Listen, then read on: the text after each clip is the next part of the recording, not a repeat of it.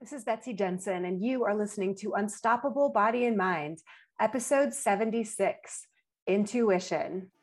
In this podcast, we learn to upgrade our brain and understand the power of our thoughts, to heal and to create the results we want in our life.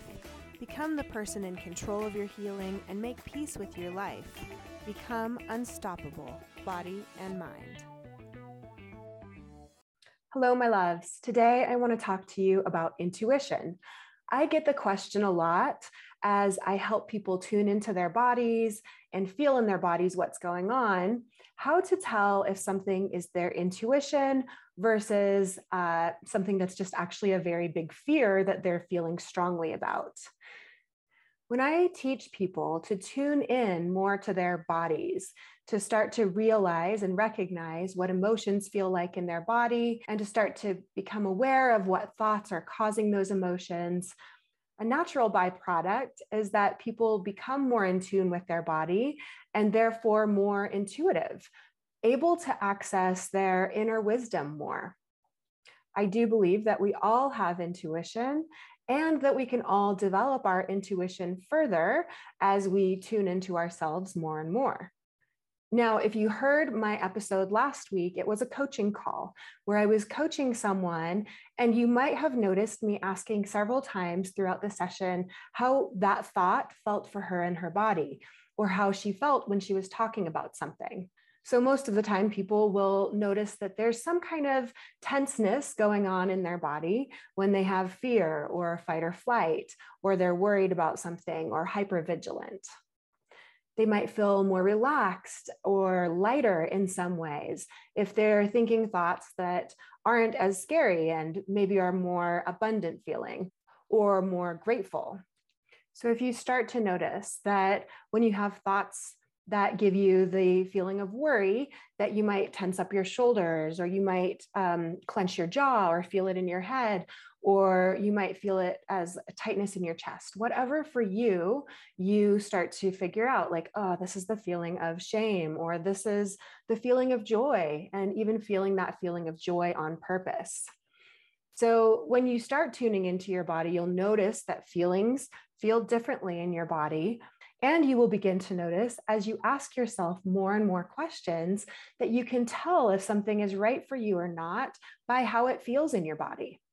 Now, the main way that I teach people to understand the difference between intuition and maybe a strong emotion or fear that they feel strongly about is that the sense of intuition would be more of a calm feeling, more of maybe a deeper knowing.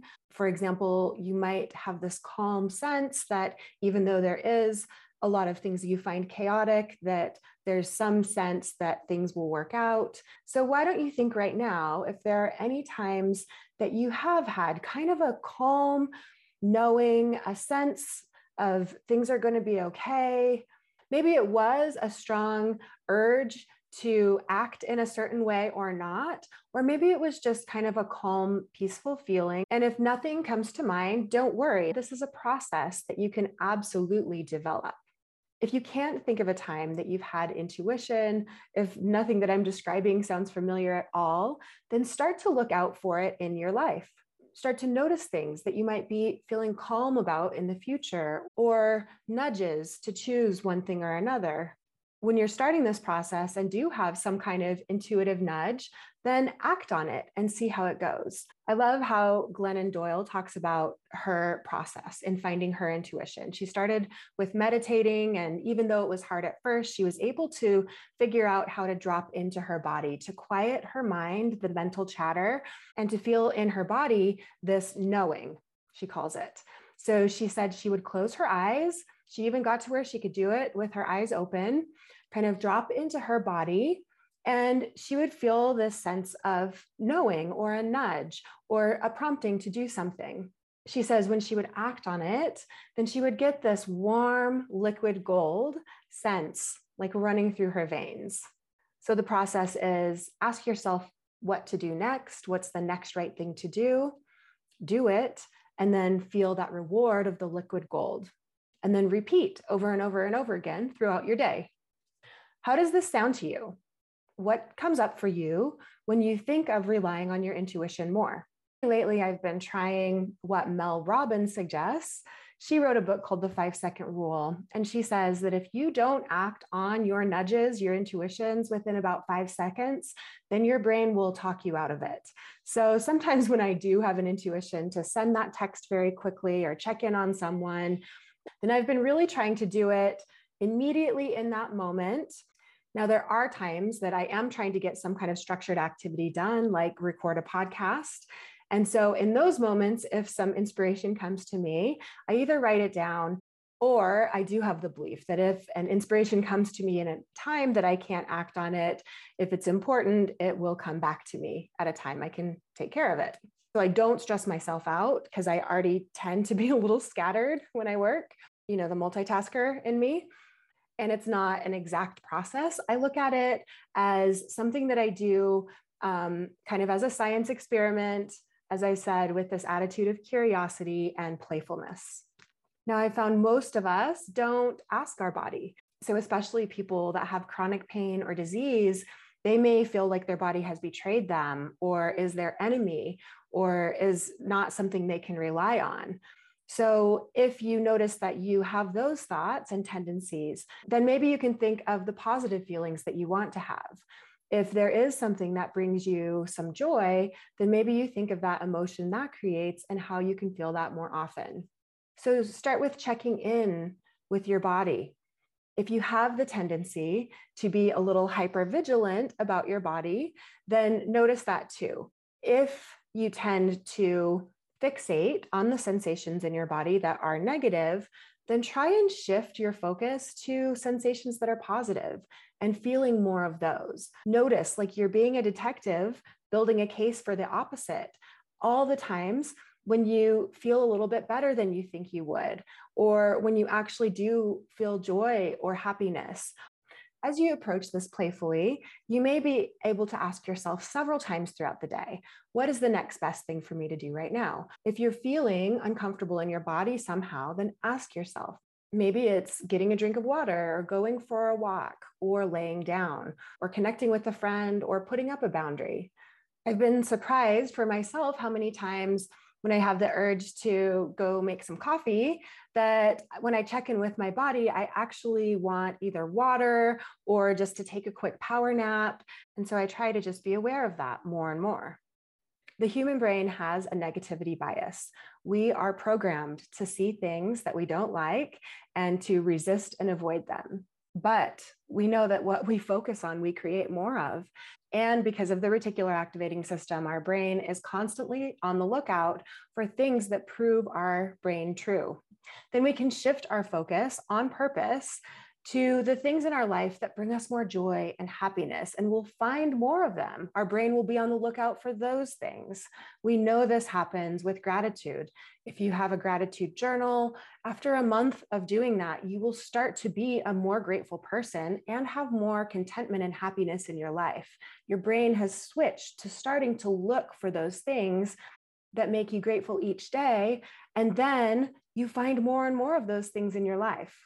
The other reason that I wanted to talk about intuition today was because in a call that I did earlier this week with a client, we were talking about using her intuition with the sway test, which I talk about other places. It's basically a way of muscle testing to ask yourself yes or no questions by standing, closing your eyes, asking a question and see if your body tends to sway forward or back, indicating a yes or a no.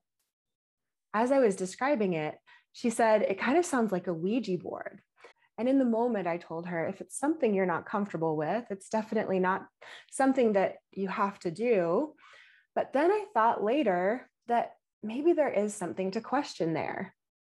Maybe she's not comfortable with it, but why?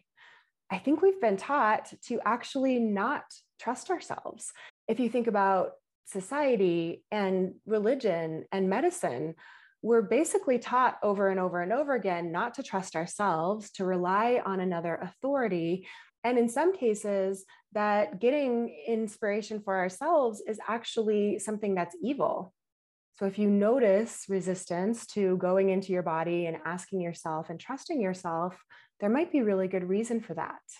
Now, the last thing I'll say about intuition is that, yes, it is a calm, nice, secure, grounded feeling, but you can have mixed emotions. You can have a knowing and intuition and still feel fear. So, for example, if I was going to be on a talk show and be able to spread my message and reach a lot of people at once, I may feel very intuitively drawn to that opportunity, but also still have some fear about presenting on stage and being in front of so many people and things like that. So this is where, when you really start tuning into yourself, you start to be able to distinguish. Yes, there is this underlying intuition that feels calm and focused and clear and grounded. But when I actually think about doing the thing my intuition is telling me to do, there is some fear around it. That doesn't necessarily mean that your intuition is wrong or that was not your intuition. It just means that you're a human and you're doing something that may be uncomfortable for you because of the way you're thinking about it. But sometimes in this process of following your own intuition, you are going to have some uncomfortable situations. For example, many people who have chronic pain or disease have been people pleasers or perfectionists their whole life.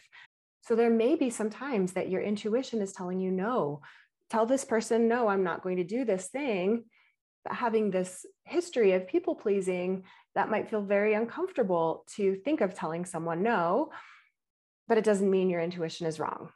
It doesn't mean that that would be the best thing for you. Use your body again to try and judge. And I think most people know, if they are a people pleaser, they say yes to something that they really don't want to do, then they may go and do it, but feel resentful, feel more tired, feel angry even at that person. So this process of following your intuition is going to guide you to what the most loving thing is to do for yourself and for those around you. If you have resistance to thinking that you should try to feel better and try to feel good and try to have joy and happiness, then notice that. I myself have noticed that, and a lot of people I coach have been taught that it's selfish to do things for yourself, things that make you feel good. But if you are in a state of chronic pain or disease, you probably have been giving at your own expense for too long. The more you tune into your intuition, the easier it will be to know for yourself what the most loving thing is to do. The last thing that some people have resistance to with intuition is kind of another pre-programmed belief that we learn in society, that work has to be hard. We can't get things by doing them the easy way. There is no easy way. So if you have some of those kinds of beliefs that in order to create something that's valuable, you have to work hard to achieve it, then intuition might be your friend and help you here too. I know by things like putting a lot of pressure on myself or worrying a lot about what other people think, that I can make things a lot harder on myself than they need to be. So what I'll suggest is that learning to lean into your intuition will not only give you better access to the knowledge available in your body, but also will be an easier way for you to get the results that you want in your life. All right, my loves, if you want to learn more about intuition and the other topics that I teach, and especially if you want to learn to apply them in your life, then be sure and get on my group coaching interest list right now. The coaching group starts next month. So if you want a chance to work with me and really get deep at the core root of what's going on and how to change things in your life, then be sure and get on the interest list today. I'll have the information in the show notes, or you can email me at info@bodyandmindlifecoach.com. All right, my loves, have fun noticing and leaning into your intuition. Have a good week. Bye. Thank you so much for listening. I hope you learned a little bit about your brain today that helps you in your life like it helped me. Please be sure and subscribe and leave a review. And of course, be sure and share this podcast with someone you know that wants an unstoppable body and mind.